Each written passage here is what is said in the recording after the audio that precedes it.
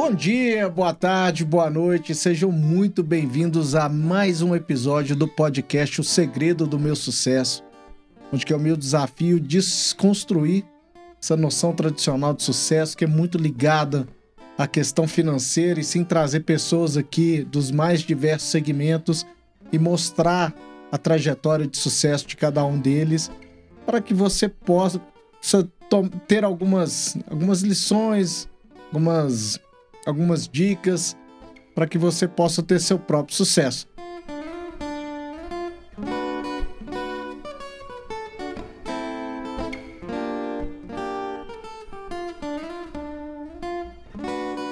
Estamos aqui mais uma vez no Estúdio 767, aqui na Savassi, em Belo Horizonte, onde a gente cria aqui todos os diversos tipos de conteúdos audiovisuais, como vídeos, podcasts, videocasts, transmissões ao vivo. Entre no nosso site lá, @767estúdio para mais informações.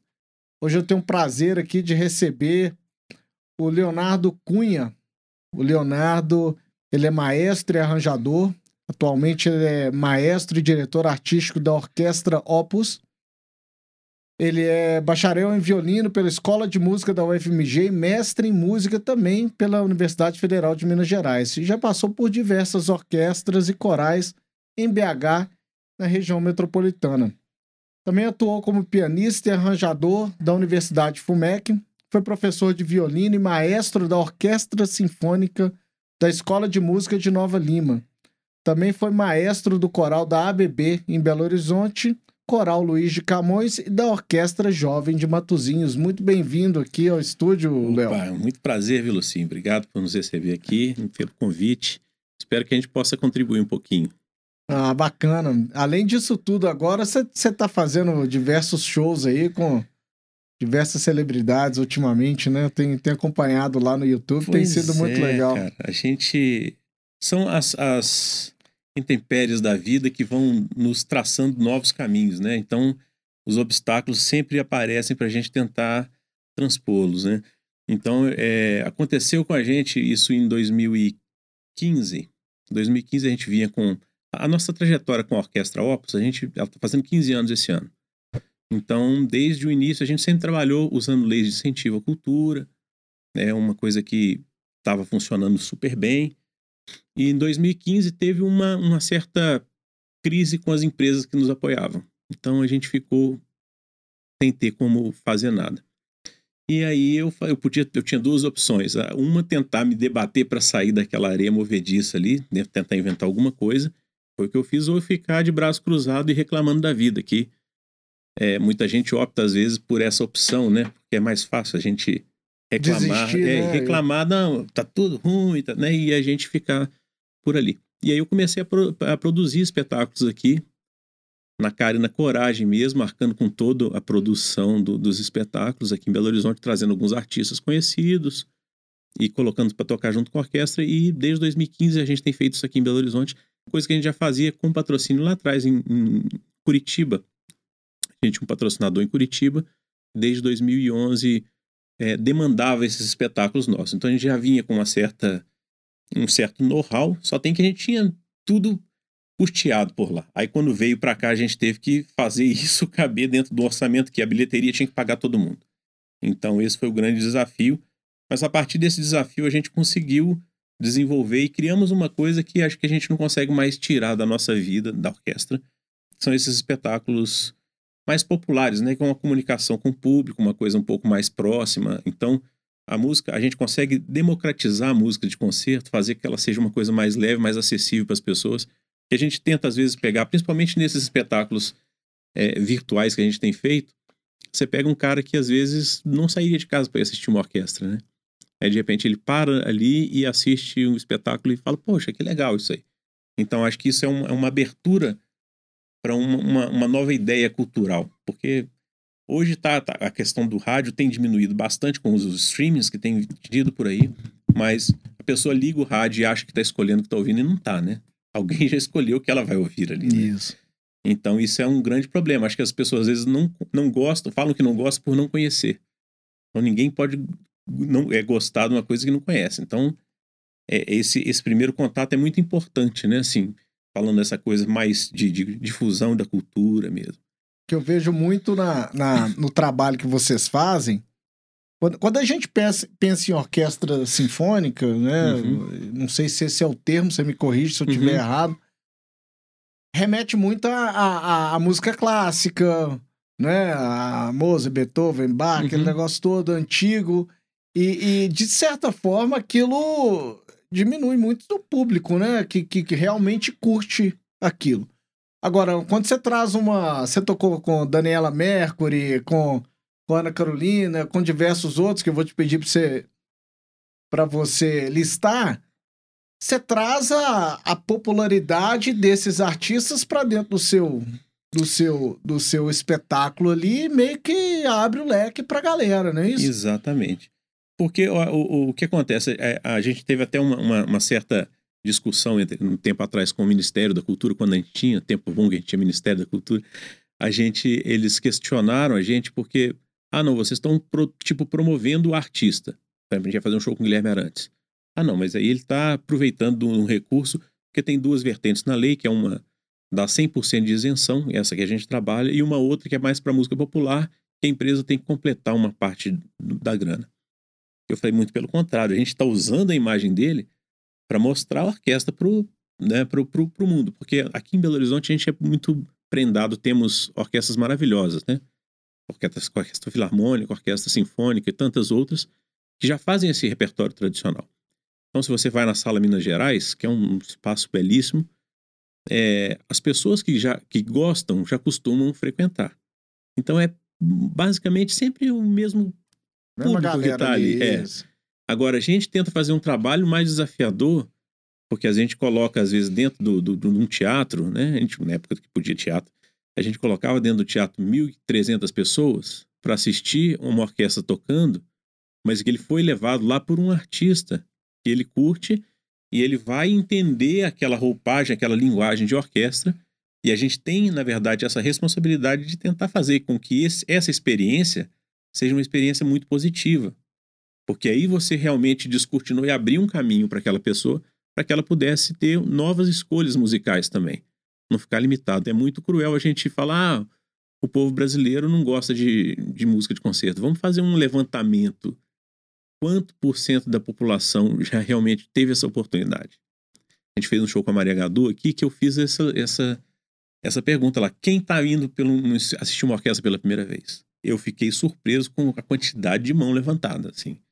Então, foi muito legal. E essas pessoas, muitas delas, continuaram depois fazendo contato com a gente pelas redes sociais e continuam nos seguindo e acompanhando não só os nossos espetáculos, como outros também. Então, isso foi uma abertura, uma nova vertente de música que eles conseguiram começar a ter um pouco de atenção, assim, sabe, para isso. Porque é muito cruel falar que simplesmente não gosta porque nunca experimentou, né?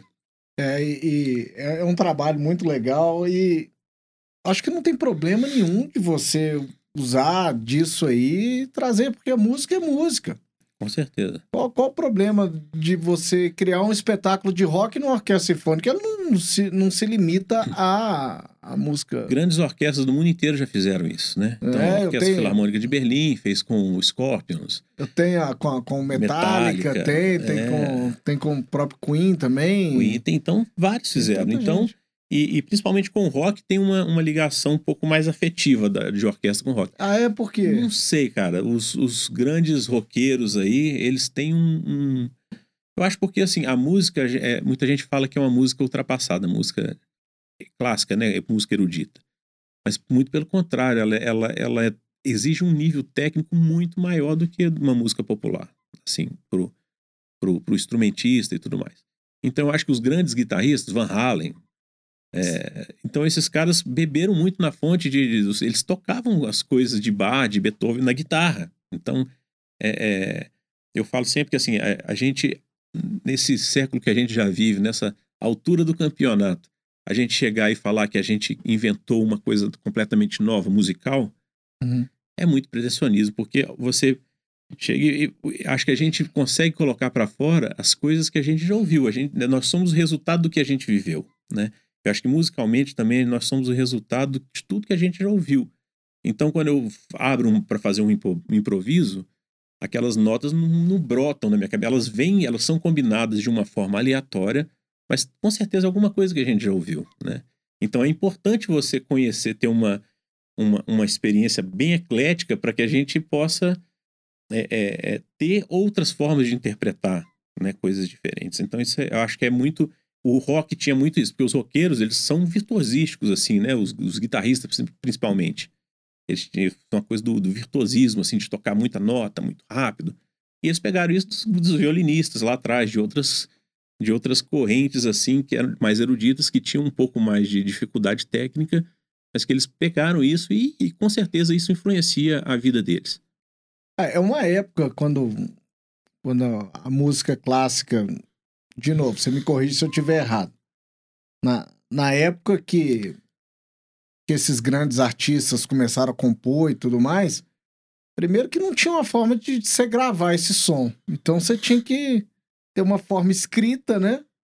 De traduzir aquilo ali para que o outro possa reproduzir aquilo, né? Então eu acredito que vem de um nível de dificuldade muito maior do que hoje. Hoje você quer gravar uma música, tal, você grava o som, depois você escuta de novo e tenta reproduzir. Na época não tinha isso. Uhum. Então ali tá o berço de tudo, né? E tem uma coisa que é interessante da gente pensar. Não, eu acho que tá certo, sim. Mas eu acho que tem uma coisa interessante da gente pensar, porque a música que a gente chama de erudita hoje, na época dela, ela era popular. Era a música que se ouvia, era aquilo ali. Então, esse limiar do popular e do erudito, eu acho que é uma coisa que meio tênue, assim, que a gente tem que tomar cuidado, assim, né? Mas o que acontece é que a música popular hoje, que a gente chama de música popular, ela tem uma liberdade um pouco maior. Você toca um violão, ó, a harmonia vai ser essa aqui, você faz do jeito que você quiser. A música erudita não, tá tudo escrito, igual você falou, tinha as partituras e não tinha nem xerox, né, cara? Então os compositores escreviam na mão, entregava na hora pro cara, senta e toca. E acabava, ele recolhia e ia embora. Nunca mais o cara às vezes via aquela música. Era uma experiência daquele momento. E acho que a música ao vivo, ela continua tendo essa experiência que ela acontece naquele lugar, naquele momento. O mesmo show, por exemplo, o Sandy Júnior fez uma super turnê, que era um show completamente ensaiadinho, que a cada segundo ele sabia o que ia acontecer em cada lugar. Com certeza foi uma experiência diferente para aquelas pessoas que estavam naquele lugar. A pessoa que assiste em casa é uma outra experiência. Então, isso é uma das dificuldades que a gente tem hoje nessa coisa de fazer espetáculo ao vivo, live, gravado, essa coisa toda. Porque sem público, né? A questão maior aí que eu acho que é relevante é o sem público. Porque quando você tem o público, tem aquele calor, tem aquela energia que é trocada naquele momento, naquele lugar. Você tem um feedback ali na hora também? Gostou, não gostou? Ficou legal, cara, não gostou? E aí quando você não tem o público, acaba a música, você fica aquele silêncio, aquele vazio, falta uma coisa. Porque uma coisa que faz parte do show é o aplauso. Aquele som faz parte. Né? Tem alguns lugares que o pessoal até colocam. Pelo menos agora você vê em jogo estádios, de futebol, né? Coloca, né? Porque faz parte. É isso. Faz parte daquele clima ali, né? E aí quando é uma coisa que é transmitida e fica lá para depois, são outras experiências que as pessoas vão ter a partir daquilo. Mas assim, a tendência é que isso tenha que ser mais perfeito do que o que acontece ao vivo, porque o ao vivo tem uma coisa do humano e o humano não é perfeito, né? Então, qualquer errinho, alguma coisa que aconteça, isso é banalizado humano, dentro, né? Em frente ao... Aquela desafinada, aquele... Poxa, o recado foi muito maior, sabe? A energia, a comunicação foi muito... O prato foi muito mais completo do que simplesmente você tirar uma quentinha e esquentar, que é quando você assiste um vídeo. Então, essa é uma das coisas que eu acho que mais fazem falta nesse tempo que a gente tem feito os espetáculos virtuais, assim, sabe? Entendi. Léo, aqui o nosso programa, ele fala sobre sucesso, né? Então a gente vai abordar muito esse tema aqui durante o programa. Primeira pergunta que eu queria fazer em relação a isso, o que é sucesso para você? Porque quando fala a palavra sucesso, te remete a quê? Me fala um pouquinho. Pois é, quando você me fez o convite, até eu te perguntei, você tem certeza que sou eu que você quer bater um papo comigo mesmo? Porque eu não, às vezes não me considero uma pessoa de sucesso para alguns padrões que são impostos, né? Pela O sociedade. que é o sucesso? É o cara que anda de carro importado e, né, aquela coisa. Então, bom, eu vou falar de uma coisa que esse ano eu consegui ter esse estalo. E assim, eu falo assim, cara, na minha sequência, eu tinha uma preocupação muito grande quando eu era mais novo, de como se fosse deixar um legado. Parece uma coisa de uma pessoa megalomaníaca e tudo mais. Não, porque você vê assim, pô, o Milton Nascimento, ele deixa uma coisa, uma marca, né? Quando o Milton partir dessa, que demore bastante, né? Mas ele vai deixar um legado incrível, né? Incrível. E quando eu for, isso não vai ser nada. Eu ficava com essa angústia eu tinha uma necessidade de tentar achar alguma coisa que eu fizesse que ficasse. E nessa conversa comigo mesmo, eu fui achando o caminho. Aí eu descobri, esse ano eu consegui elaborar alguma coisa qual que é a minha função nesse mundo, sabe? Coisa assim quase mística. Mas eu sinto que a minha função, através da música, que é a minha profissão, é tentar fazer as pessoas mais felizes, sabe? Então, para mim não é importante, a gente está falando de técnica, de fazer um espetáculo perfeito, impecável, que sabe, que não tenha falhas. Não. A minha experiência, eu quero passar para as pessoas uma experiência com a música, que elas saiam daquele momento de assistir um vídeo, de assistir um espetáculo, ou de cantar num coral comigo, que elas saiam daquele momento ali mais felizes do que elas entraram. Um sorriso no rosto. Alimentadas, com a alma alimentada. Sim. De alguma forma, sabe? Fantástico. Então, eu trabalho com alguns corais amadores, com gente com idade um pouco mais avançada, que às vezes se sentem, eles se sentem assim com uma dificuldade de render mais e tudo mais. E aí eu fiquei pensando nisso, pô, mas se eu for querer fazer uma coisa perfeita, esse não seria um grupo que eu trabalharia, mas eu não quero abrir mão desse grupo. E aí eu entendi o que me fazia tão feliz no trabalho com eles, era esse momento que eu conseguia fazer a vida deles melhor, sabe, mais felizes, nesse sentido de, sabe, eles cantarem, principalmente em pandemia. A gente entrou em pandemia, eu tenho 3 corais e o pessoal com 15 dias eu comecei a fazer alguma coisa virtual com eles, e eles voltaram a cantar, mas foi tão importante para eles, porque eles comentaram que daqueles 15 dias que eles estavam parados em casa, eles começaram a perder a consciência de que dia que era. Eu perdi. E aí a gente começou a ter, não, todo dia tal e tal, a gente vai se encontrar a tal hora. As pessoas se arrumavam novamente para estar ali naquele ambiente. Então, através da música eu conseguia fazer a vida deles mais feliz, né? Então, eu acho que o sucesso para mim, hoje, é essa possibilidade que a gente tem de fazer o que a gente acha que a gente veio fazer nesse mundo através da nossa profissão.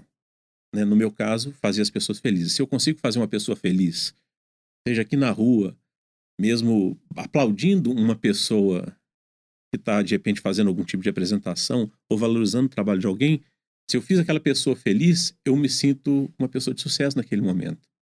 Né? Eu acho que esse é o grande legado que eu vim para deixar nesse mundo. Tentar fazer as pessoas, mesmo que sejam em poucos momentos, mais felizes. Talvez o processo do sucesso é você atingir esse objetivo que você está traçando aí agora, Exatamente. Né? Sucesso para mim é eu conseguir fazer isso. Exatamente. Né? Esse processo todo. Agora, eu vejo muito quem... A gente não tem que olhar só para o resultado. A gente tem que gostar do processo, né? O que importa é a viagem, não é o destino, né? Exatamente. Então você chega ali para fazer um espetáculo, organizando uma equipe de tanta gente ali, você tem que gostar daquele processo e o durante tem que te trazer prazer. E talvez a música, como profissão, é algo que mais se assemelha a essa verdade que eu tô falando, né? Eu vejo que muitas vezes o músico ele gosta do que ele tá fazendo. Certamente. Né? Talvez pode ser algum ou outro que fica de saco cheio ali de, pô, vou tocar essa música de novo. Mas acho que na maioria dos casos o cara gosta de estar ali, de tá com a galera assistindo e tudo mais, não é isso? Com certeza. E até porque, assim, não é, vou tocar essa música de novo. Cada lugar é uma experiência diferente, né? Aquilo que a gente falou. Isso, tem um Então, local. eu tenho uma amiga minha que ela até mudou para São Paulo, ela é gestora de carreiras aqui do IBMEC. Eu fiz um tempo um processo de coaching com ela e ela falou um negócio na época muito legal para mim, que a felicidade dela era tentar tornar a vida das pessoas melhores através da profissão dela, né? E é um pouco disso. Eu também tentar fazer a vida das pessoas um pouco melhor através da minha profissão. Né? Então, acho que o sucesso, para mim, tem hoje muito link com essa realidade que eu criei, que eu consegui esse ano só, fazer essa ligação de tudo isso e construir essa concepção. Talvez você sabia disso, só não tinha dado aquele clique, né? E falar, não, então é isso. De forma consciência, não é. Mas hoje eu assumo isso. E isso me dá até uma liberdade de, às vezes, fazer coisas não tão perfeitas, tecnicamente e tudo mais, mas que o ganho de comunicação, de relacionamento e de nível de felicidade para as pessoas é muito maior. Então isso me alimenta e me faz me sentir uma pessoa de sucesso nesse momento. Que bom. Mas me conta um pouquinho, Léo. Você tem um currículo invejável. Hoje você já é formado, mestrado, isso tudo dentro da música. Mas de onde que veio essa paixão pela música? Você cresceu em Belo Horizonte mesmo? Pois é, eu nasci em Niterói, cara. Você nasceu em Niterói. Niterói. Meu pai, ele era engenheiro da Mendes Júnior e outras empresas. A maior parte do tempo foi na Mendes Júnior, depois que eu nasci, a maior parte do tempo. E ele ficava mudando, porque eu trabalhava com obras de arte especiais, que são pontes, viadutos, então era estrada. Então ele sempre estava rodando, né? Então... E levando a família junto. Levava a família junto. Até quando eu tinha 5 anos de idade, a gente veio para Belo Horizonte, aí ficamos aqui fixos e ele circulava e voltava sempre, né? Então, quando eu tinha 3 anos de idade, eu tive uma doença na perna e não vou entrar em detalhes porque vou estender muito. Eu tive que fazer uma cirurgia e fiquei 2 anos sem andar, né? Engessado, 9 meses, braços e pernas abertos, imagina que loucura para a família, né? Eu sei que eu passei uns pepinos com a minha filha, os pais sofrem demais. Então, existia até a possibilidade na época de eu nem voltar a caminhar e tudo mais. E nesse período, a minha mãe conta, eu não lembro, tinha 3 para 4 anos, que tinha um programa que chamava-se Concertos para a Juventude.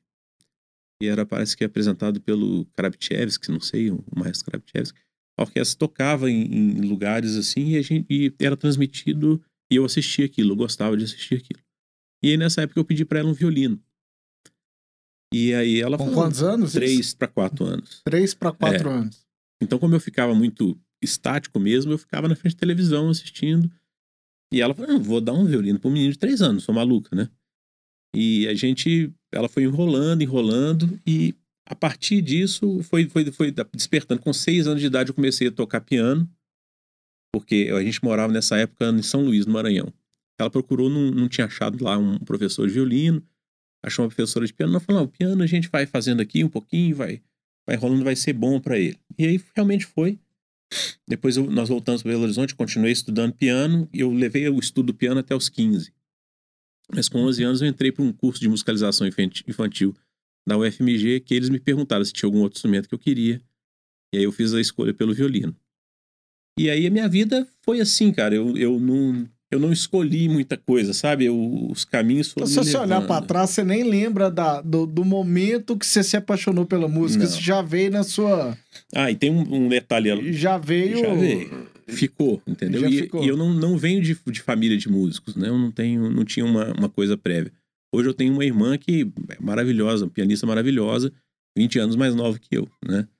E aí sim, teoricamente ela viveu no ambiente musical e pôde, mas o contrário não aconteceu.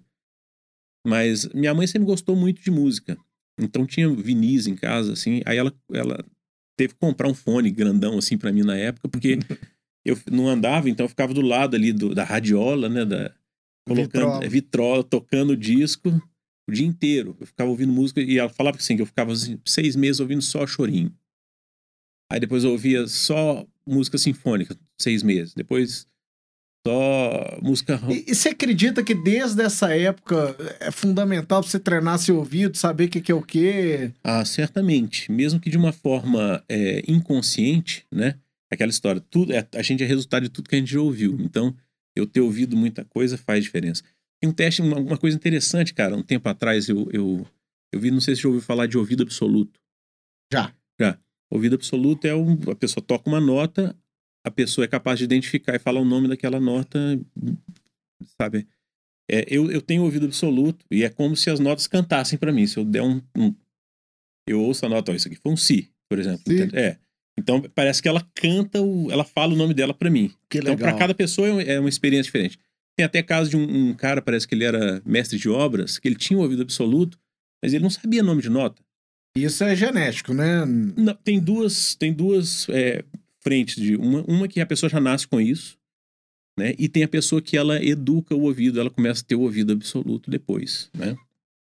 Então, tem um caso de um pedreiro que aí ele não sabia. Aí o pessoal fala, não, então tijolo vai ser o ré, a pá vai ser o dó. Aí ele ouvia a nota e falava, pá, o pedreiro. Então, assim, você vê que é uma coisa que não faz parte só da questão musical. Ele tinha o ouvido absoluto, mas não sabia qual que era a nota, não relacionou, que ninguém nunca ensinou o que é dó. Exatamente. Entendi. Né? E ele não era músico, nem tinha nada a ver. Então é uma coisa fora, uma coisa que não faz parte da música. Mas aí a questão do ouvido absoluto tem as histórias que acontecem, né? Então, assim, a minha vida inteira eu tive muita facilidade durante o curso de música com as coisas que eles chamam de ditados, né? Então a pessoa tocava a melodia, eu já saía escrevendo ela atrás, né? Então isso acaba facilitando umas coisas, mas acaba dificultando outras, porque o meu processo, por exemplo, de estudo, ele sempre foi muito fraco, assim, eu sempre estudei pouco na minha vida, a parte musical, frente à facilidade que eu tinha para que essa coisa acontecia de uma forma que eu não sabia como, sabe? Então tinha um pouco disso. Então, desde cedo eu fui essa pessoa que tinha essa experiência com a música, conseguia ouvir muitas coisas que me facilitaram muito a vida. Mas chegou um tempo na minha vida que eu comecei a dar uma surtada, cara, com o ouvido absoluto. Com qual idade, assim? Ah, cara, eu devia ter uns 13 anos, por aí. Eu andava de ônibus, cara, assim, porque tem um momento que a gente tem que bloquear. Porque tudo que é desafinado te incomoda, é como se tivessem pessoas. Igual eu falei que a nota fala comigo, eu ouvia as pessoas conversando, assim, então tudo que saía da parte da inteligibilidade, então, por exemplo, se a gente está conversando, tem notas acontecendo, mas eu não ouço as notas porque eu tô pegando o significado. Você fala de algo organizado assim... Não, cara, eu tava andando, por exemplo, no ônibus, aí o carro buzinava lá, ré, aí o ônibus falava, sol. Aí, sabe, eu ficava ficava meio doido, assim, cara, nesse mundo, sabe? Aí eu tive que depois, eu consegui separar e falar, não, agora eu não vou ouvir. E ligar isso na hora que eu queria só, assim, sabe? Entendi. Que interessante. Eu fico... eu tava vendo uma reportagem uns tempos atrás, eles falando como é o faro de um cachorro. Uhum. Certo? Em relação ao faro nosso de ser humano, que ele é muito mais apurado. Então, eles estavam falando que o cachorro é assim, o ser humano vai cheirar, cheiro tem uma pizza. Uhum. Eu cheiro lá, eu tenho uma pizza. Não, eu tô cheirando pizza, né? O cachorro, quando ele cheira uma pizza, ele sabe que tem queijo, tem massa, tem farinha, tem um pouquinho de azeite, tem o pimentão, tem uma calabresa, ele consegue identificar todos aqueles itens separados. Eu acho que é bem alinhado com esse lance do ouvido absoluto também, né? Onde que você consegue identificar ali certinho, né? E aí, só voltando, que eu perdi o link lá atrás, mas agora você me lembrou, o caso que eu ia contar. Tem um menino, um cientista, músico cientista nos Estados Unidos, que ele fez um teste com o filho dele. Ele colocava um fone na barriga da esposa, tá, e colocava músicas complexas para ele ouvir, intervalos complexos, coisas lá dentro. E depois foi treinando o menino. Com ela grávida, é isso? Com ela grávida. E depois que o menino nasceu, ele continuou fazendo isso e expondo ao menino a coisas muito realmente complexas, assim, até desconfortáveis de se ouvir.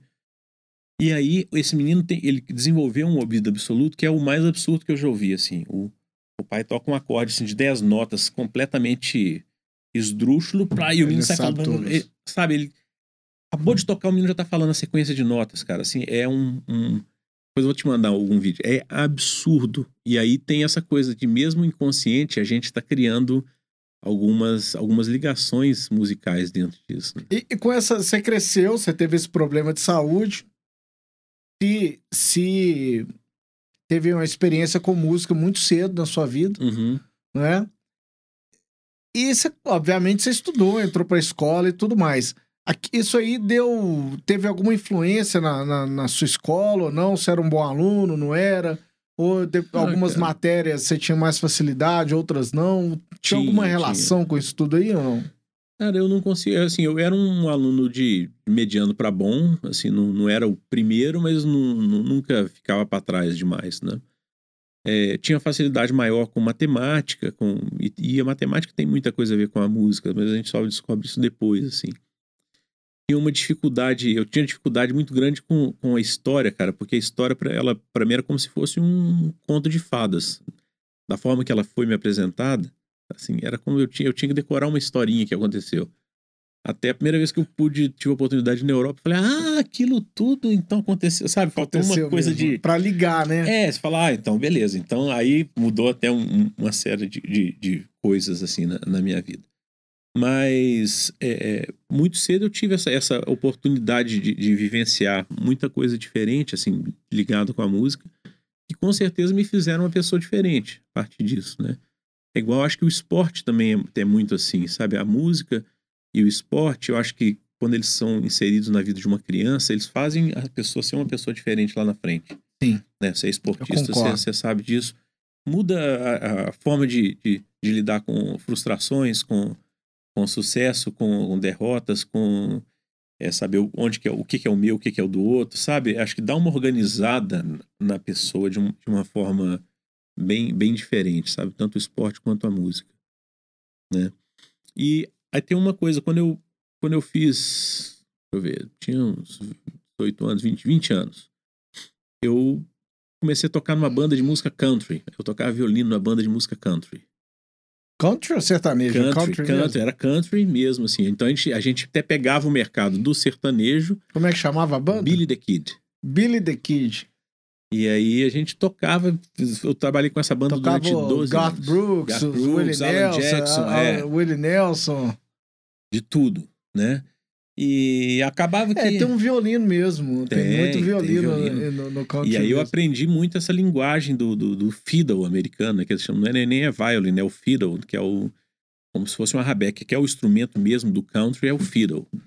Né? Veio de onde o instrumento?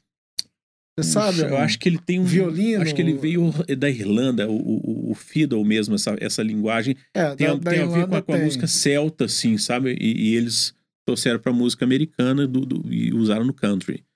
E aqui na época tinha uma coisa de dupla sertaneja cantando muito country, né? O Tãozinho Chororó, aquele outro que tinha um menino pequenininho lá, Rio Negro Solimões e tal. Um menino pequenininho. Não. Só pra gente... Rodolfo ET, né? Rodolfo ET. Aí, mas eu gravei muito violino pra dupla sertaneja, muitas duplas aí, que o cara me chamava no estúdio, eu gravava muita coisa de violino. E foi num período, cara, que eu tava fazendo curso superior em música.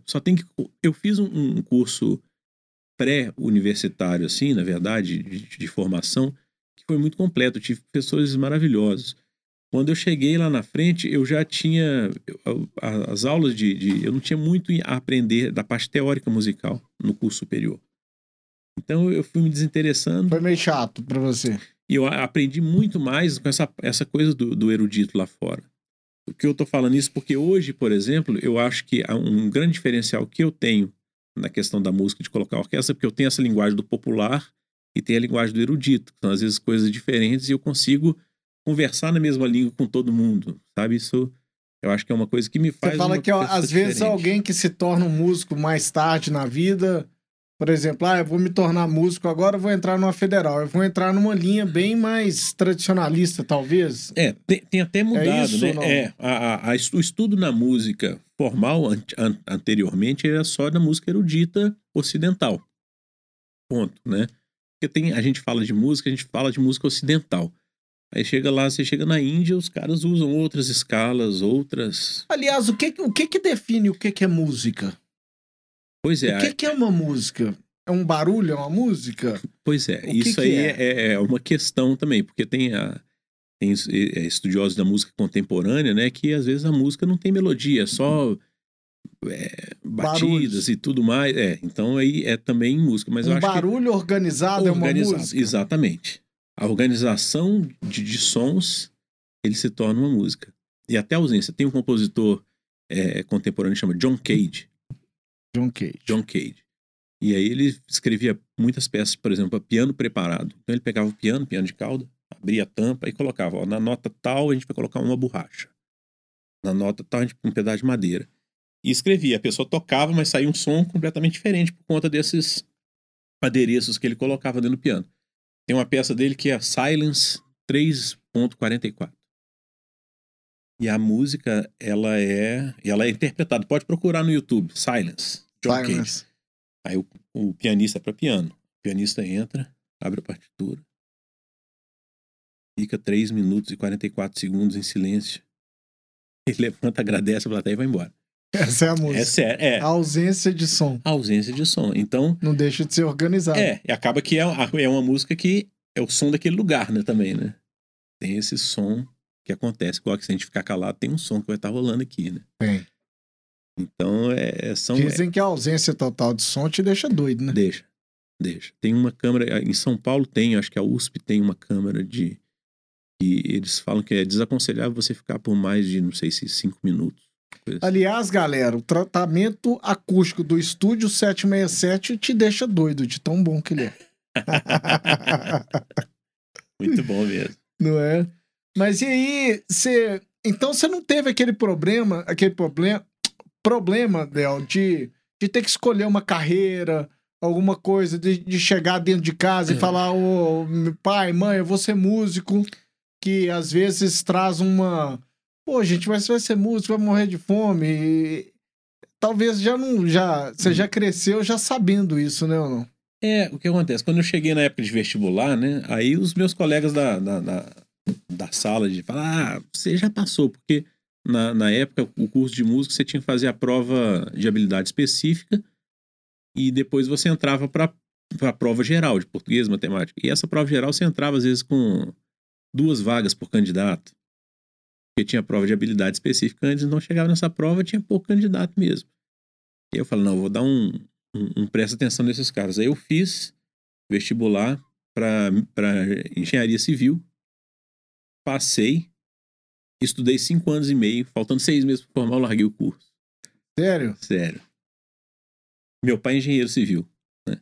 Eu fiz o curso, deixei Você fez pensando nos seus pais, talvez, não? Eu fiz para meio com essa coisa pros meus colegas lá para...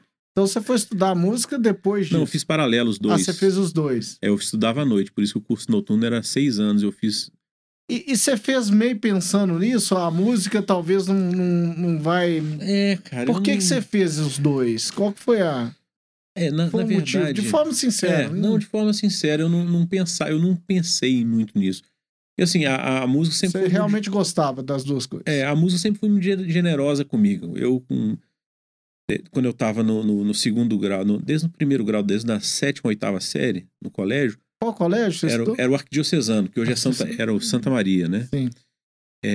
O padre Sérgio, que era que comandava os colégios todos, me chamou para eu ser pianista do coral do colégio, do sistema, né? Que era o Sistema de Ensino Arquidiocesano. E eu ganhei bolsa. Então, da 7ª série para frente, eu não paguei colégio.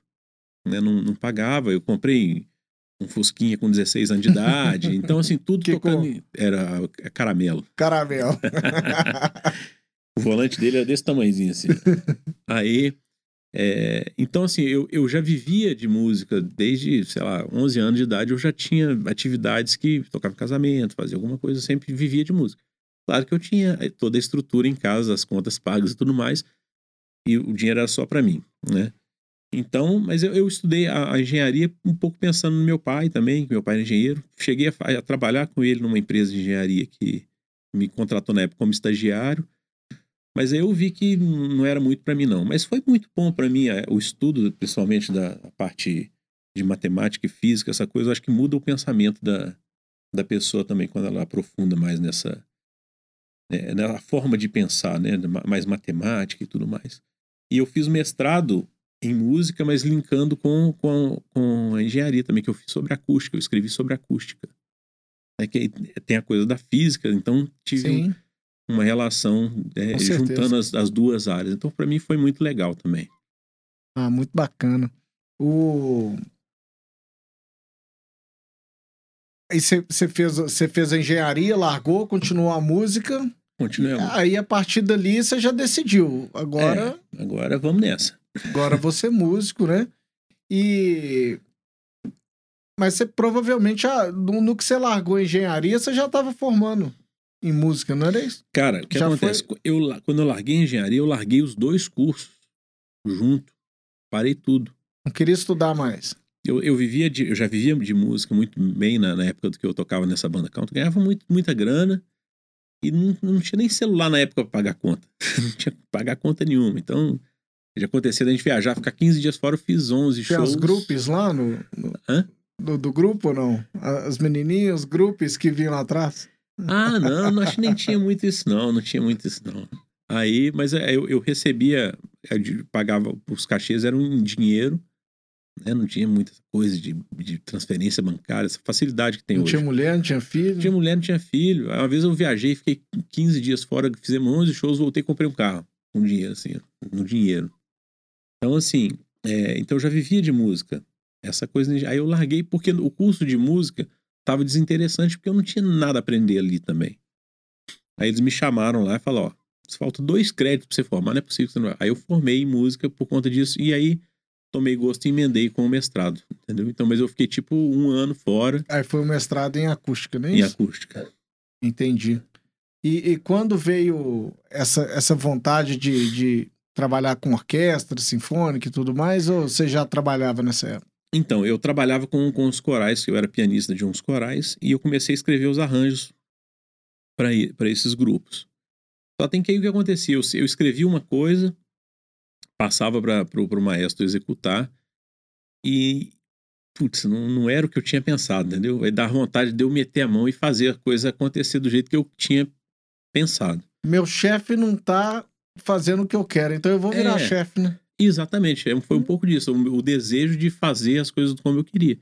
E aí eu comecei até com uma orquestra infantil em Nova Lima, que eu fiquei muito tempo lá, e fui me especializando paralelamente com o mestrado. Eu comecei a fazer disciplinas do curso de regência, mas eu não cheguei a formar em regência. Eu fiz as matérias mais aplicadas da regência e fiz cursos fora de regência, com maestros até fora do país e tudo mais, para que eu tivesse realmente a técnica para poder extrair dos músicos o que eu gostaria, né? Entendi. E eu fico pensando nesse lance de orquestra e tudo mais. Hoje, você já tem uma experiência grande nisso, né? Eu fico imaginando o sucesso seu, sucesso da orquestra, ele depende de muitas variáveis, né? São muitos integrantes, né? Cada integrante tem o seu instrumento, cada instrumento tem que estar em boas condições, tem que estar afinado, né?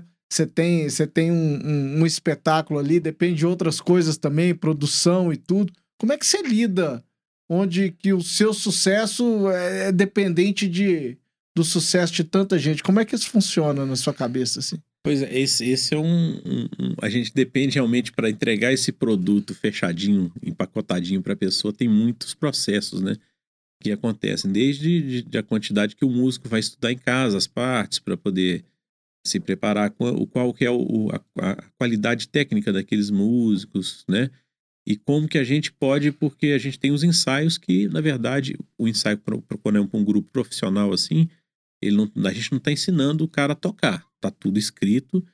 A gente tem que, na verdade, fazer o equilíbrio dessa música, né? Como é que ela vai fluir? Não, aqui você pode tocar um pouquinho menos porque tem uma outra melodia acontecendo ali que é mais interessante e tal. Então, o papel nosso, na verdade, é muito mais de direcionar isso. Tem, claro, trechinhos que são mais complicados de executar, e aí a gente trabalha aquilo de uma forma para trabalhar a parte técnica mesmo para poder isso acontecer. Mas é muita coisa envolvida. Até fiz outro dia um vídeo pro Instagram aí que me pediram, falando sobre tudo, né? Então, desde a parte das partituras que a gente precisa de preparar, aí a gente manda as partituras para os músicos, eles marcam as arcadas, né? Arcadas, porque os instrumentos de corda tocam com arcos, né? Aquela varinha se chama arco, né? E se você prestar atenção, eles tendem a tocar juntos, né? Então aquilo ali é marcado na partitura, para que realmente tenha, além de uma questão de sonoridade que muda, tem a coisa do visual, né? Quando a pessoa está assistindo, visualmente é mais bonito se tiver todo mundo tocando mais ou menos junto, né? Sincronizado.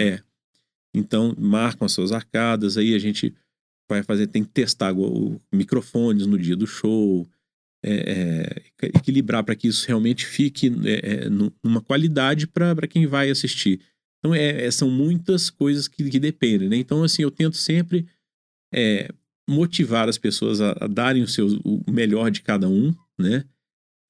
Com uma tranquilidade muito grande. Eu não sou uma pessoa que gosto de... Eu tenho uma coisa assim, quando eu me vejo nesse papel de líder, né? Sempre elogiar em público e quando precisar de falar alguma coisa, chamar no privado, para que as pessoas realmente relaxem naquele ambiente e tentem se doar para que a música aconteça. Que eu acho que o mais importante é para que essa energia flua. Não adianta tocar perfeito, mas se a pessoa não tiver afim. Então eu fico vendo muito isso, às vezes nos espetáculos, tá rolando, eu olho e falo assim, puxa, fulano tá curtindo pra caramba fazer isso aqui, sabe? Isso me alimenta pra caramba, assim. A gente fez agora um show com o Sideral, tá até lá no canal da Traquibel, né? Cara, e o Sideral... Aliás, falar em Traquibel que... Pô, a Traquibel... patrocinando vocês e tudo, né? Patrocina a orquestra desde o primeiro espetáculo, cara. Desde o primeiro espetáculo, a Traquibel tava junto com a gente. Sempre através das leis de incentivo, nos apresentou para outras empresas que durante um tempo tiveram com a gente também. E esse ano a gente teve um hiato aí grande desde o ano passado com essa questão da pandemia, a gente ficou parado.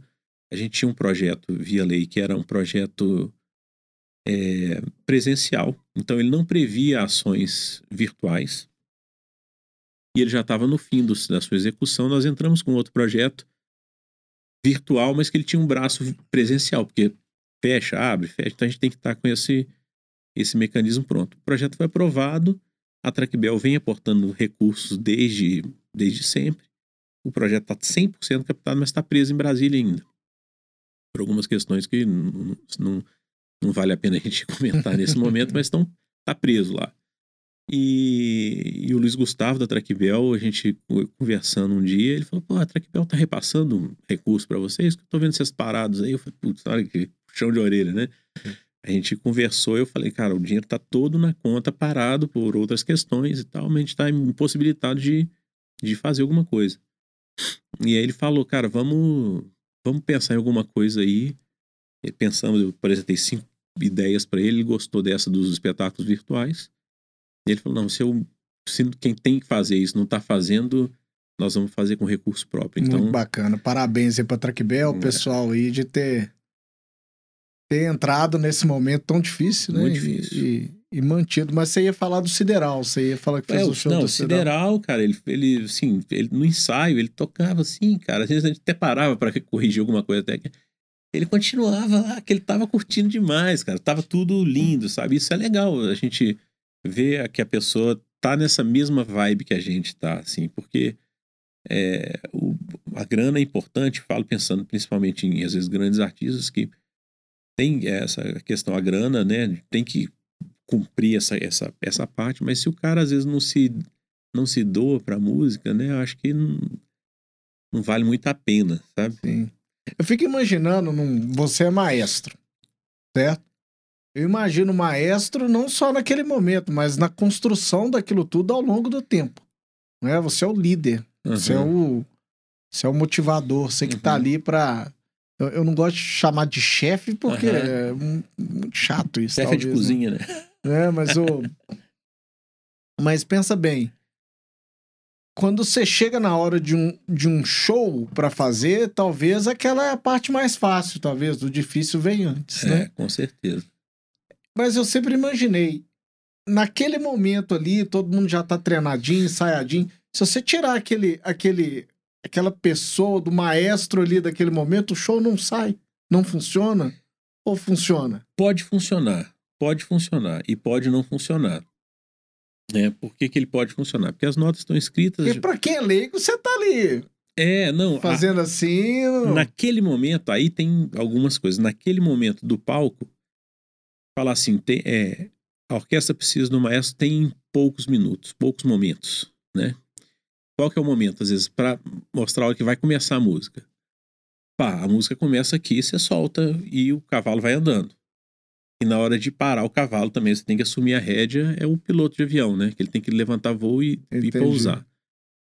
Durante o voo, a música acontece sozinha. Então tem poucos momentos que a orquestra precisa realmente do maestro. Tem lugares que, por exemplo, o trompista, o trompa, sabe qual que é o trompa? Aquele instrumento que é todo enrolado, o cara toca com a mão dentro, assim. Eles são 6 metros de tubo enrolado, cara, você acredita? 6 metros? 6 metros de tubo. É muito tubo. E aí o cara tem, às vezes, sei lá, 3 minutos de música ele não toca. Ele tem só pausa lá. Aí ele tá esperando a hora dele tocar. E ele fica contando os compassos, né? Tipo assim, 1, 2, 3.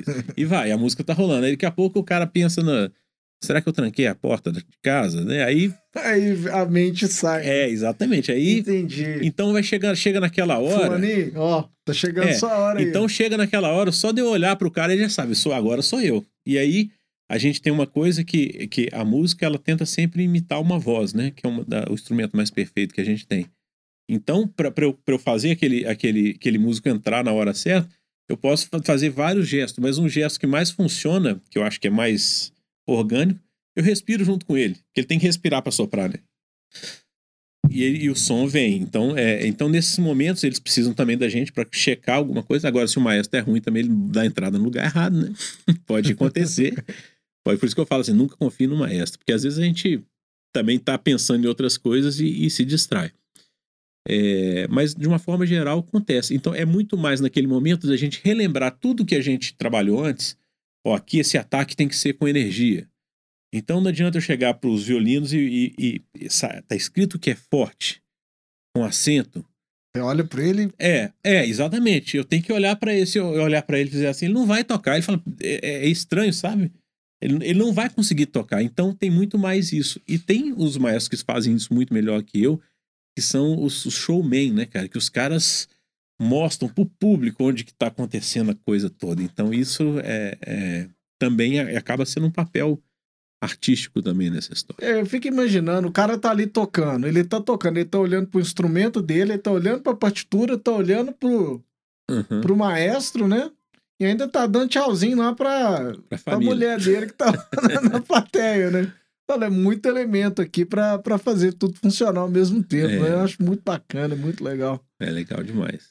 Mas me conta, agora, você mais recentemente, eu acredito, eu não sei quanto tempo você faz esses shows com os famosos, né? Conta um pouquinho dessa história, como é que começou, e você até já tocou um pouquinho nesse ponto.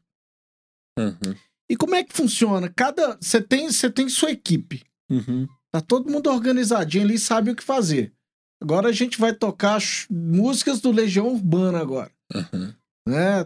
Tá o Vila Lobos... Dado Vila Lobos, Traz o Vila Lobos aqui. Aí, o que é? Todo mundo vai pra casa, comprar a casa, pra aprender as músicas todas do Legião, pra vir aqui tocar com ele, como é que funciona, a gente ensaia, aí cada vez é um artista diferente, que eu acredito que são personalidades diferentes, pra trazer e pra encaixar com isso aqui é difícil. Como é que funciona esse processo todo? Então, geralmente a gente faz contato com o artista, né? Faz o convite, a partir do aceite dele, eu sento com ele pra gente definir o repertório. Eu tento sempre já sugerir, porque às vezes o artista, não, tu tem a música do meu disco novo, mas a pessoa não quer ouvir a música do disco novo, quer ouvir, né? Então aquele momento ali com a orquestra é pra tocar as mais, né? Top hits mesmo. Então a gente define a questão de tonalidade, que às vezes o cara gravou num tom, mas agora a voz dele já fica mais grave, não canta mais o mesmo tom, vamos definir tudo. Aí eu vou fazer os arranjos, eu escrevo as partituras para todos os instrumentos. Para todo mundo. Então, Então você tem um trabalho muito grande. Muito seu. grande. Eu gasto aí umas 12 a 20 horas para escrever cada arranjo, né? De escrever tudo e tal. E aí a gente manda essas... 12, cada arranjo é uma música. Cada música. Cada música. Por aí, mais ou menos. E aí manda para depois pros músicos, eles vão estudar aquilo ali. Então, eles cada um vão fazer os chefes de naipe, né? Cada naipe, por exemplo, primeiros violinos. Aí tem o chefe de naipe deles, que vai marcar as arcadas de acordo com o que ele acha que tecnicamente é mais legal. E aí todo mundo depois copia isso para fazer o mesmo balé, né? Com os arcos ali.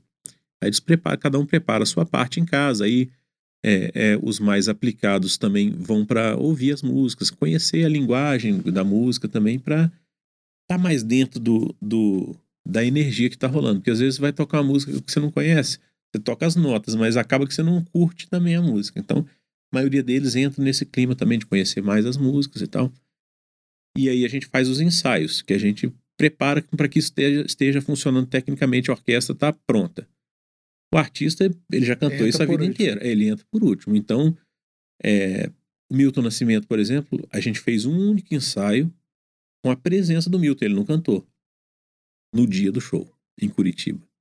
No dia do show, ele foi lá, cantou no ensaio. Aí nós tocamos, ele falou, eu quero ouvir o show todo. Para ele entender o que queria acontecer, né? Mas foi tudo feito dentro de um padrão que ele já sabia. Já sabia que era o que ele estava fazendo nos shows dele e tal. Aí ele fez, beleza. Eu falei, caramba, esse cara vai cantar na hora? Aí ele entrou, a gente começou a tocar, fez um pupurri dele e tal, só instrumental. Aí acabamos, ficamos num ostinato ali, que é uma célula que ficava se repetindo o mesmo movimento. Ele vem entrando e tal, lê um poema da Adélia Prado, falou um poema da Adélia Prado, e a gente entrou com Encontros e Despedidas. Mande no...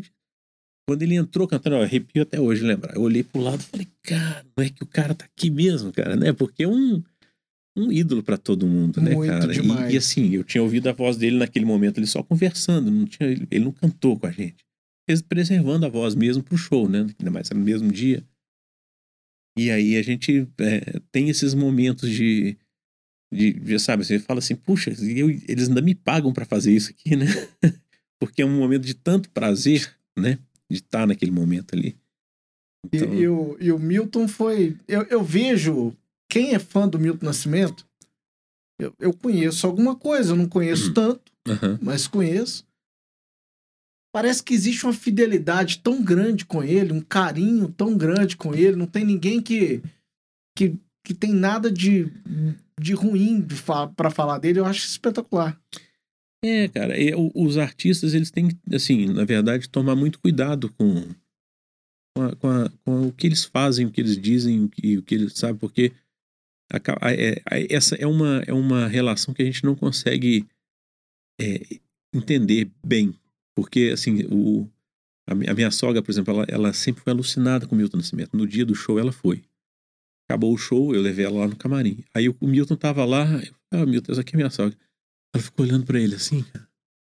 E aí ela não sabia o que fazer, e ele também não sabia o que ele fazia, sabe? E assim, então, de tamanho essa influência de um ídolo na vida de uma pessoa, é uma coisa que a gente não consegue explicar, os sentimentos que passam disso. Então, o Milton é uma pessoa muito, muito tranquila, muito querido, muito, sabe? Então, a gente tem que tomar cuidado, porque quando a gente está fora de uma cena, mas se você é artista e é conhecido, né? Por exemplo, eu saio daqui na rua, ninguém sabe quem eu sou. Pegar um cara ali, ele vai ficar com raiva de uma pessoa que ele não sabe quem é. Mas se o Milton Nascimento sai na rua que xinga alguém, é diferente, entendeu? Às vezes desconstrói toda uma carreira por conta de uma hora que a pessoa estava mal. Então o artista tem que tomar um pouco muito assim, esse cuidado com o que ele se porta, né? Então, assim, a grande maioria tem esse cuidado, assim. E essa coisa do sucesso que você fala, tem coisa que não é muito... A gente acha que é por acaso só, mas não é, sabe? Eu acho que essas pessoas serem generosas, além de ser talentosas, tem um monte de coisas aí que fazem a pessoa também ser mais bem ou não sucedida, sabe? Na vida. E ao longo desse tempo todo, fala algumas histórias, algumas algumas Cara, histórias interessantes aí sobre esse pessoal todo que você gravou, quem que foi bacana, quem que não foi. Obviamente, se você não não. quiser falar, você fica à vontade. Tem coisas Mas, que às vezes a produção dos artistas, às vezes, trazem más experiências pra gente. Mas a gente entende, porque o produtor tá ali para pedir uma coisa que o artista às vezes não vai ter coragem de te pedir e tal. Então, tem alguns casos que já aconteceram, mas são poucos, assim, de a gente ficar, assim, até entristecido com a experiência. Teve experiência, vamos colocar algumas coisas legais. A Daniela Mercury, ela chegou e o baterista que toca com a gente, ele é baiano. ela parece que é uma pessoa de uma felicidade muito grande, né? Cara, de uma... Que energia, assim, de... Sabe, eu falei assim, essa mulher, ela não é um homem que ia segurar essa mulher, não, porque é muita energia. Nós chegamos, foi em Curitiba também o show com ela. Chegou, aí nós fizemos um ensaio de manhã, o filho dela, que era o produtor musical dela na época, o Gabriel, aí ele acompanhou o ensaio com a gente, isso aqui ela que vai querer cantar mais assim, assado, pra gente já ir preparado. Aí nós almoçamos até na parte de baixo do teatro, contratamos um catering pra lá pra gente almoçar. Ele almoçou com a gente voltou pra ensaiar mais um pouco, que ela viria pro ensaio. Aí nós começamos a ensaiar e tal, aí de repente eu comecei a ouvir a voz no retorno. No retorno são os monitores de chão, assim, né? E de uma pessoa cantando igual ela, cara. O Gabriel tá cantando porque ele tem a voz fininha, assim, tipo a dela. Aí ela entrou cantando, quando não tinha nada eu vi. Ela veio cantando essa música, lá do camarim, veio. Fez um ensaio com a gente de 3h30. Olha que legal. De salto. E assim, o ensaio dela não é cantando aqui, é cantando, dançando. Como se fosse um show mesmo. Cara. Acabou, ela não foi no hotel, ficou direto no teatro já para se produzir. Fez um show de 2 horas. Acabou o show, ela me pegou pelo bracinho e falou: tá, gente, tchau, não sei o que, levou. Aí eu falei: poxa, você fez aquele ensaio gigante, depois desse show, ainda tá com essa energia toda. Ela falou: eu tô acostumado a fazer trio elétrico, 8 horas. 8 horas direto. E aí eu fico cantando, aí ela dentro do camarim começou a cantar, dançar assim, eu falei: caramba, como é que desliga? Mas assim, foi muito legal da parte dela, isso sabe? é muito cativante, né? Com certeza. Isso inspira, talvez, né, Léo? Totalmente. Você fala, cara, olha isso, cara. O que eu gosto sempre de falar com os artistas que têm essa experiência, eu falo, porque uma coisa é a orquestra, às vezes, vai e toca o show. Então já teve casos com artistas que não foram tão legais, a orquestra toca um show. Mas tem hora que o músico que tá ali, ele toca pro artista, cara, que tá ali, entendeu? Então a orquestra tocou pra ela, sabe? Tocou com ela, mas pra ela. Acho que todo mundo ficou empolgado. É uma outra energia, cara. É uma outra energia que aí é aquela coisa, só quem tá naquele lugar pra sentir aquela experiência, né? Eu te falo, eu fui no Rock in Rio em 2017, foi que teve aqui no Rio. Aí eu fui no dia do show do Guns N' Roses e do The Who. E no outro dia teve Bon Jovi e teve Tears for Fears, né? Tears for Fears foi um show burocrático. Foi bom? Foi. Cara, não é raro, foi legal, é bacana e tudo mais. Legal. No outro dia teve o show do The Who. Cara, tão velhinho, cara. Eles estão, né? Eles estão com idade mais avançada e tudo mais. E o The Who não é uma banda que foi tão famosa no Brasil, mas se você vê internacionalmente, umas top 5 bandas de rock da história, fácil, né? E foi um show espetacular. Você vê que os caras queriam estar ali, né? Os caras queriam estar ali, tocaram com energia e tudo mais. Depois você vê um show do Guns N' Roses que era pra ser aquele show de empolgação e tudo mais, foi aquele negócio meio xoxo, né? Então, eu acredito que esse negócio de gostar do que faz e ter prazer nisso é tão importante, né? Você chegar ali e falar, eu não vou fazer isso aqui com tesão que vai... E eu acho que às vezes o artista acaba falando, pô, o cara tá em 60, 40 anos de estrada, né, cara? O cara fala assim, pô, vamos lá, mais um. E ele não pode encarar assim, né? Não tô julgando ninguém. Mas você vê, por exemplo, o Paul McCartney, o cara faz 2 horas e meia de show e nem água o cara bebe, cara, entendeu? No show, ele tá ali, e assim, acho que é uma percepção do profissionalismo que ele tem, sabe, assim. As pessoas têm que ter a melhor experiência possível na presença dele. Acho que sabe, uma preocupação, assim, de, além de estar curtindo, ele tem o respeito pelo todo, assim, de... o Derico uma vez fez uma coisa tão legal, cara, assim, a gente... o pessoal de Varginha queria que a gente fizesse um show lá, e ele tinha gravação do programa do João no dia seguinte. Aí eu olhei, tinha um voo de Varginha para Viracopos e daria para ele pegar, mas assim, o show ia acabar às 9h30, o voo era 10h15. E assim, é em Varginha, mas é fora de Varginha. Então a gente calculou aquilo. Aí falou, cara, eu não vou fazer. Eu falei, cara, dá pra fazer? Não, eu não vou, cara. Porque o show não acaba na hora que acaba a última nota, não. As pessoas querem ir lá tirar foto com a gente, quer conversar, quer perguntar do Jô, se o Jô é assim, se o Jô é assado. O cara quer fazer. Isso faz parte do combo show, né? Então, vamos tentar. Aí a gente acabou remarcando com uma outra data que ele podia fazer de uma forma mais íntegra. Mais tranquilo. Aí as pessoas... E ele tá certo, né, cara? Porque o show, às vezes, começa quando o artista chega na cidade, né? Ele chega na cidade, o pessoal... Não, fulano tá no hotel. Imagina uma cidade pequena, um Já grande vai no artista. hotel, todo mundo vai lá. Então, ó, fulano tá aí. Eu moro perto do Ouro Minas ali. Quando chega um artista grande assim, cara, muda o clima em volta, né? As pessoas sabem, aquela entidade está ali, né? O Paul McCartney, o Paul McCartney ficou ali. Foi. Então, sabe, você fala assim, cara, o cara tá aqui do lado. Então, assim, então, a partir dessa hora já tá valendo o show. Então, se ele chega lá e fala, vai embora, acabou. Ele acabou, ele perdeu a metade da popularidade dele ali num gesto. Então, esse cuidado tem Por mais que ele explique, ninguém entende, né? Exatamente. Então, isso faz parte do show para esses grandes artistas, né? Então, desde a hora que eles chegam até a hora que eles vão embora. Acho que é muito importante o trato. Porque às vezes o artista, ele sofre muito, né, cara, com essa questão do assédio. Mas é uma coisa que se deseja tanto, né? Ser tão famoso, aí de repente quando o cara não dá conta, às vezes, de lidar com essa questão toda aí. Você... Desse pessoal todo que você tocou, quem que empolgou mais a galera do público e tudo mais, que teve uma energia mais legal? Cara, olha, o Nando foi sensacional. A gente fez com o Nando Reis, em Curitiba. Você tava contando aqui antes do show até que o Nando Reis, cara super tranquilo, super bacana. Super relax, descolado, cara. Foi muito bom, né? Super, ele tava super, assim, entregue mesmo, sabe, ao fazer. E o Nando toca todo dia, né, cara? O cara era um cara que... E ele foi, assim, super compenetrado em fazer aquele especial ali, né? Então foi... Ensaiaram também, não? Ensaiamos no dia também. No dia. Aí ele ensaiou com a gente e tal. Aí ele não queria sair do palco, cara. Ele saía, vamos lá fazer mais uma, não sei o quê.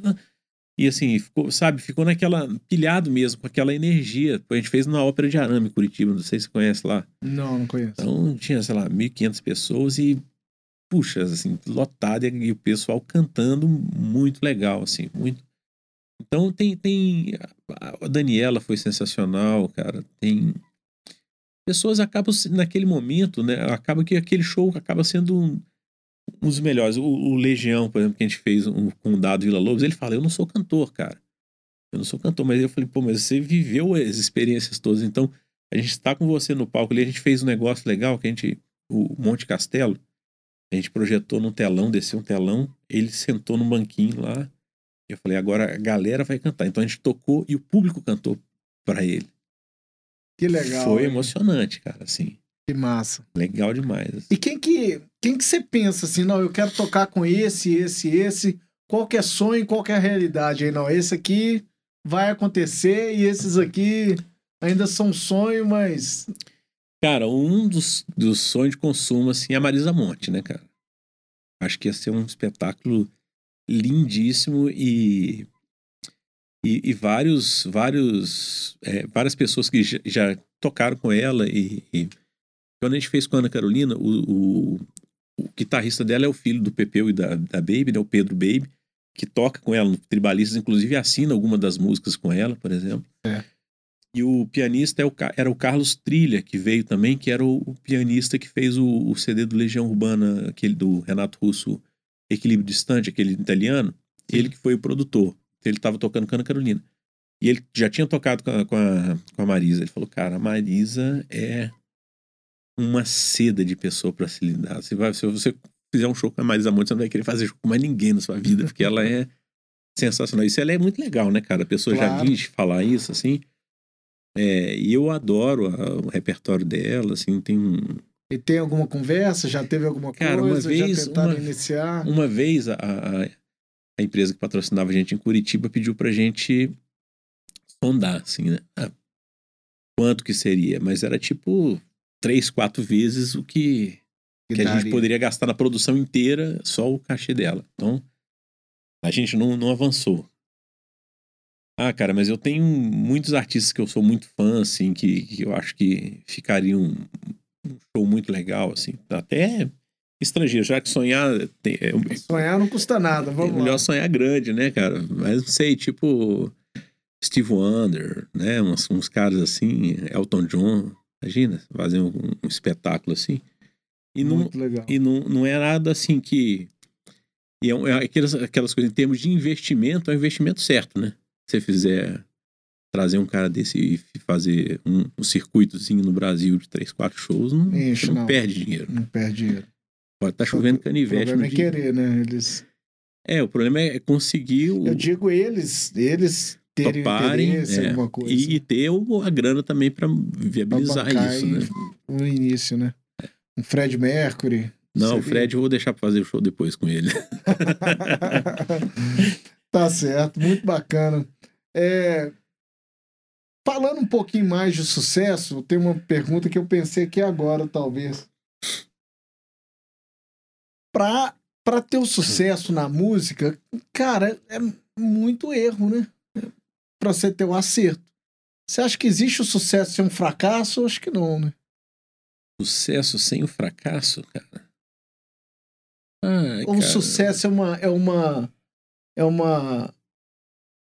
Pois é, eu acho que... É um conjunto de fracassos que levam ao sucesso. A gente tem que saber até interpretar o que é um fracasso, porque às vezes o que se chama de fracasso é uma coisa corriqueira para o músico, talvez, não sei, sabe? Porque qual que seria o fracasso, né? Assim, tô tentando colocar na concepção musical, né? Para a pessoa acertar, tirar uma música, aprender o instrumento. São vários fracassos, que ele vai errar até, não, agora tá legal. Tá bacana. No seu caso, né? Um caso de um jogador de basquete, numa entrevista famosa do Michael Jordan, foi entrevistado, falou, pô, mas você é o maior cestinho da história e tudo mais. Ele vira e responde, porque você não viu tanto de cesta que eu errei pra eu poder chegar nesse ponto de acertar o tanto que eu acerto, né? Eu acho que, sim, o músico a gente trabalha, por exemplo, dentro das nossas casas, assim, tecnicamente, né, a gente estuda uma passagem musical até ela ficar debaixo dos dedos ali, realmente é um treino que se erra muito, né? E até coisas adversas que acontecem, por exemplo, eu já precisei de parar uma música no meio e voltar, falar, não, vamos começar de novo. No espetáculo? No espetáculo. Mas pensa naquela coisa que a gente conversou, acho que a gente estava até fora do ar aqui ainda. O que eu acho que é a experiência do presencial, ela é muito mais do que só a música, só a música perfeita acontecendo. É aquela energia. Eu falo, não, peraí, vamos voltar aqui porque o negócio ficou meio estranho e o pessoal merece ouvir essa música. Aí, sabe, assim, mas de uma forma muito tranquila a gente voltou. Isso acontece até em concertos, acontece pouco, mas já aconteceu com a gente uma vez e já vi grandes artistas fazerem isso também. Eu acho que até uma humildade reconhecer que não tá bom aquilo ali para levar adiante, sair enrolando aquela coisa. Entendi. Né? Então, mas o fracasso, eu acho que minha mãe falava uma frase que o que não mata engorda, né? Eu acho que quando a gente tem que aprender com os nossos erros, né? Com os erros de quem já veio, com os nossos erros, mas saber que nós somos humanos também. Teve uma vez uma pesquisa que eu li, uma tese de, não sei se mestrado, doutorado, que falava um pouco sobre a questão do erro na música ao vivo. Ele tem que acontecer. Às vezes ele é imperceptível para uma grande maioria, mas ele acontece de uma forma que torne aquilo tudo humano e as pessoas relaxem. Sabe? Até a plateia relaxa. Quando acontece alguma coisa, sabe? Essas meninas saltando lindamente aí nas Olimpíadas agora. A gente assistindo fica naquela tensão. Quando ela dá uma escorregadinha, alguma coisa, que você fala, não, agora vai. O pior já passou. Entendeu? Parece que tem que tem que acontecer alguma coisa assim para dar uma humanizada e a gente conseguir vibrar numa mesma energia, sabe? Então... Sim. A gente falando de Olimpíada, né? A gente teve a brasileira agora, que foi medalha de prata na... Isso, a Rebeca, E a Rebeca, e eu fiquei prestando atenção. Eu falei, deixa eu ver como os jornalistas estão lidando com isso, né? Lendo as histórias, né? Eu vi, medalha de prata pro Brasil e tudo mais, que é um feito histórico, nunca aconteceu, né? Na ginástica. É espetacular. E teve outros que escreveram de uma forma, ela perdeu o ouro por ter pisado fora. Eu falo, cara, que coisa, né? A gente, principalmente eu, fui um pouco atleta durante a minha vida, né? Cresci acompanhando fervorosamente a Olimpíada.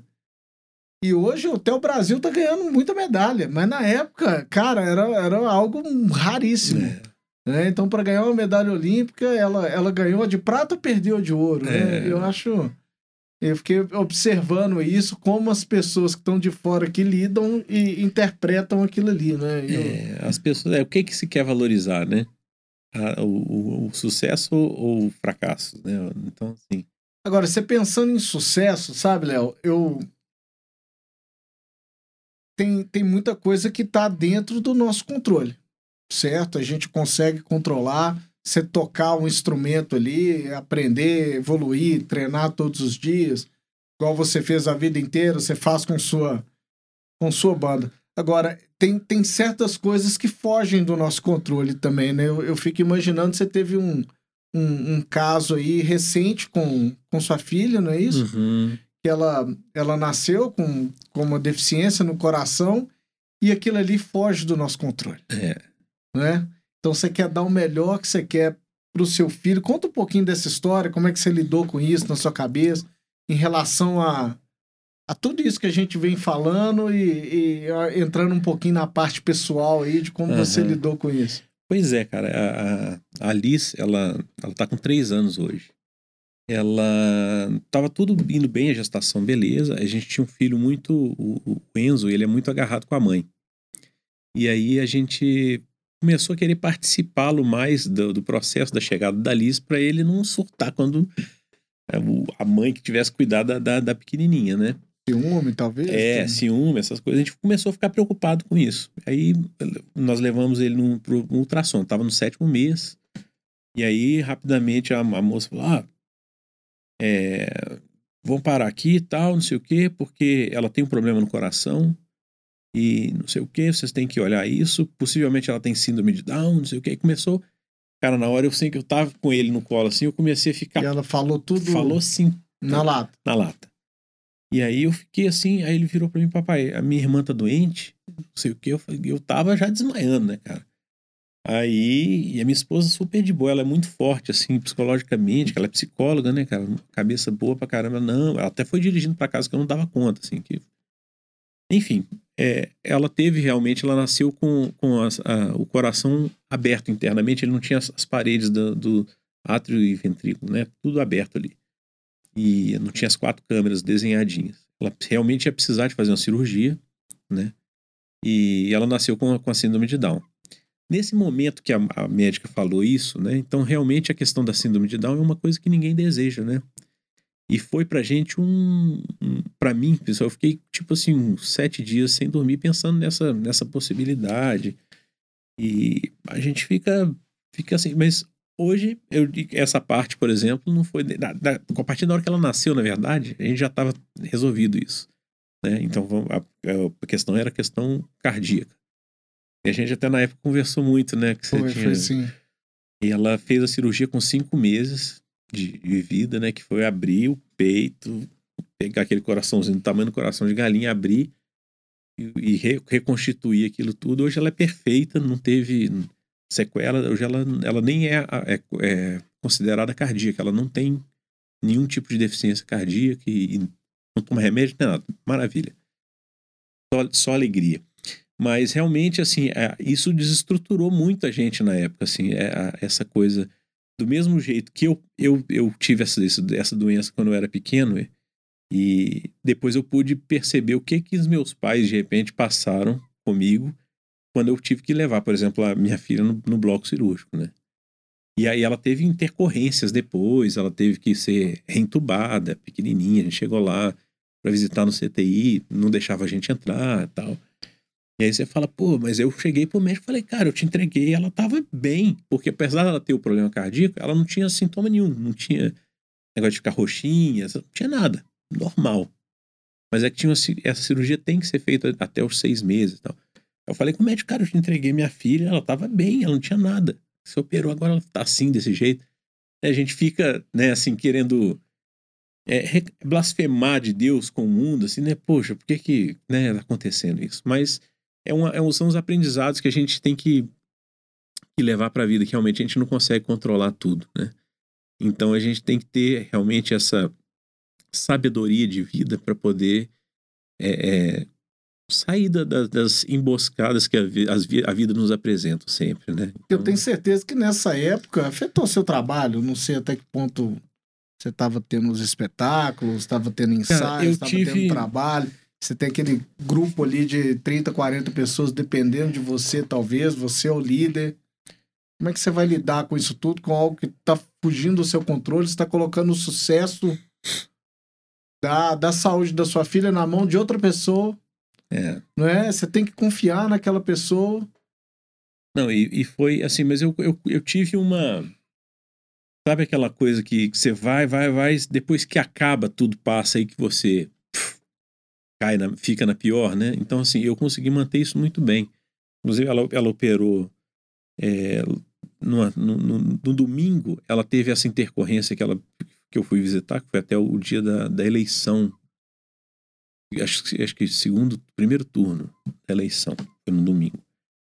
E aí, na terça-feira, eu tinha um espetáculo super delicado, que foi aqui no Cine Brasil, aquele filme 2001, Uma Odisseia no Espaço. Sim.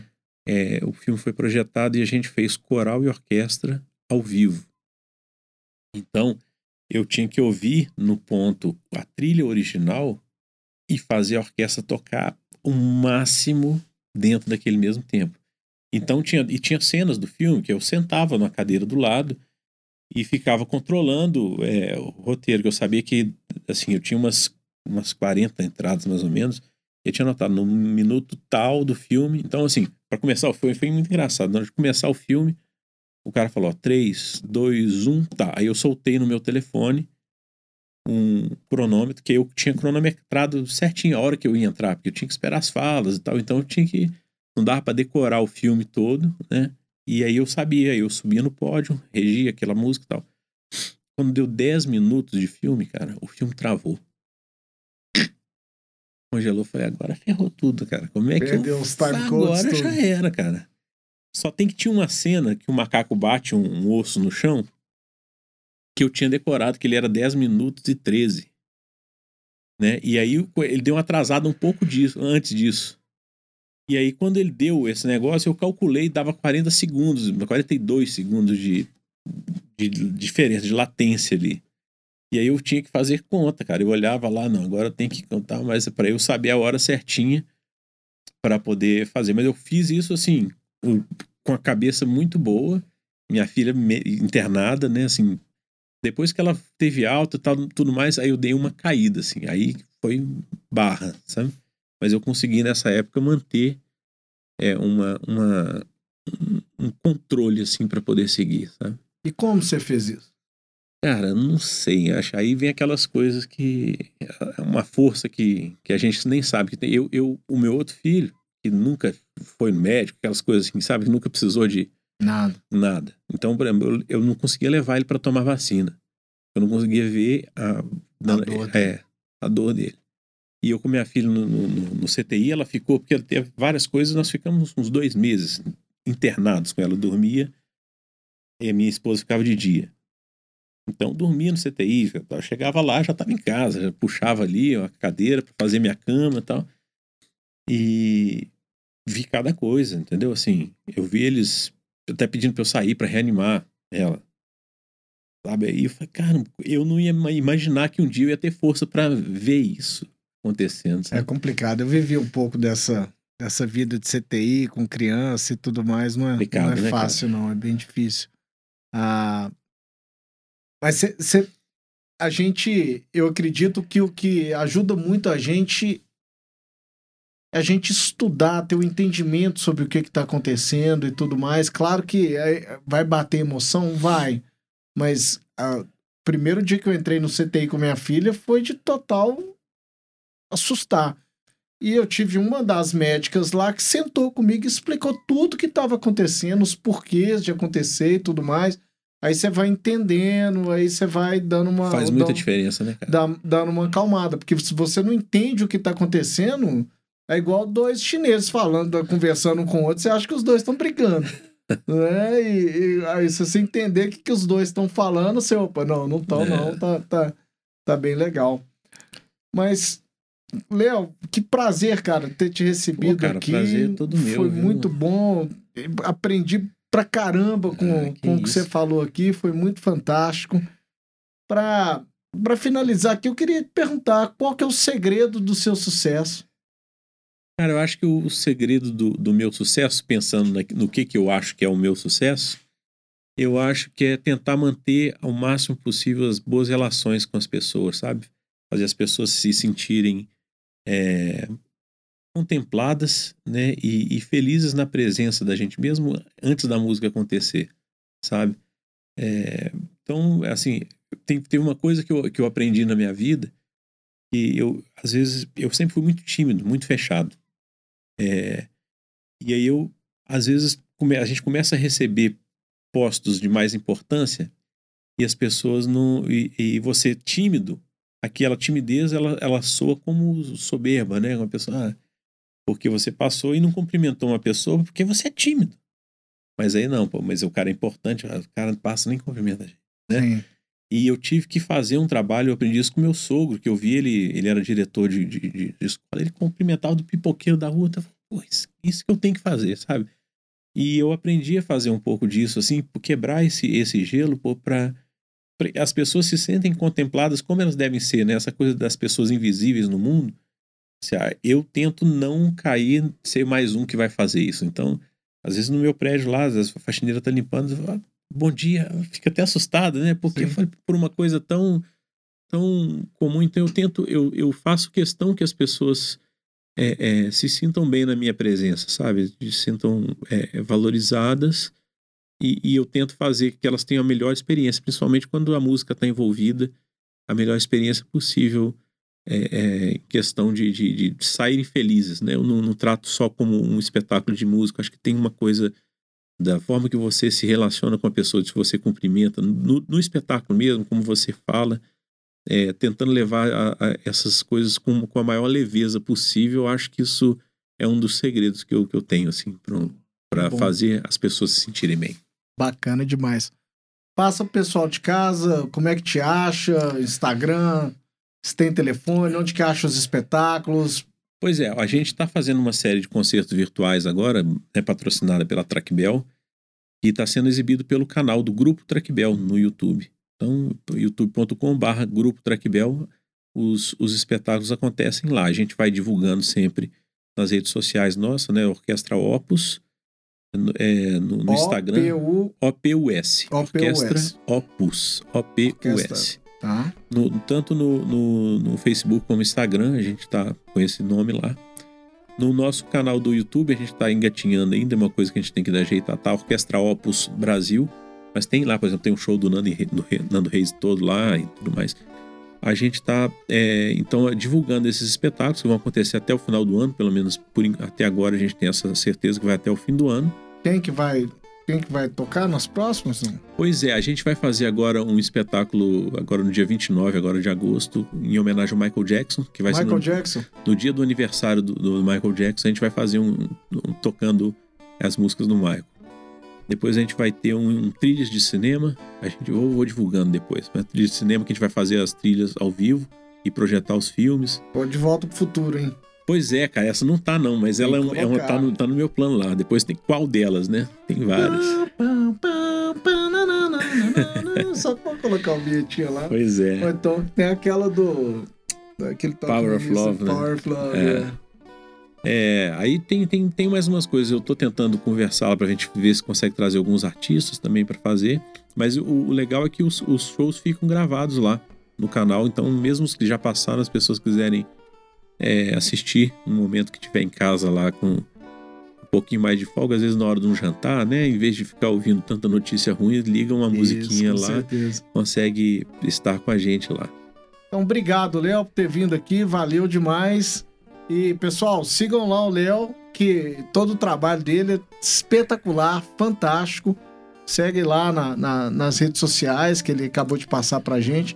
Sigam também o Instagram do estúdio, 767 Estúdio, e o Instagram do podcast, que é o Segredo do Meu Sucesso. Tá bom? Obrigado, um abraço, bom dia, boa tarde, boa noite. Tchau. Valeu.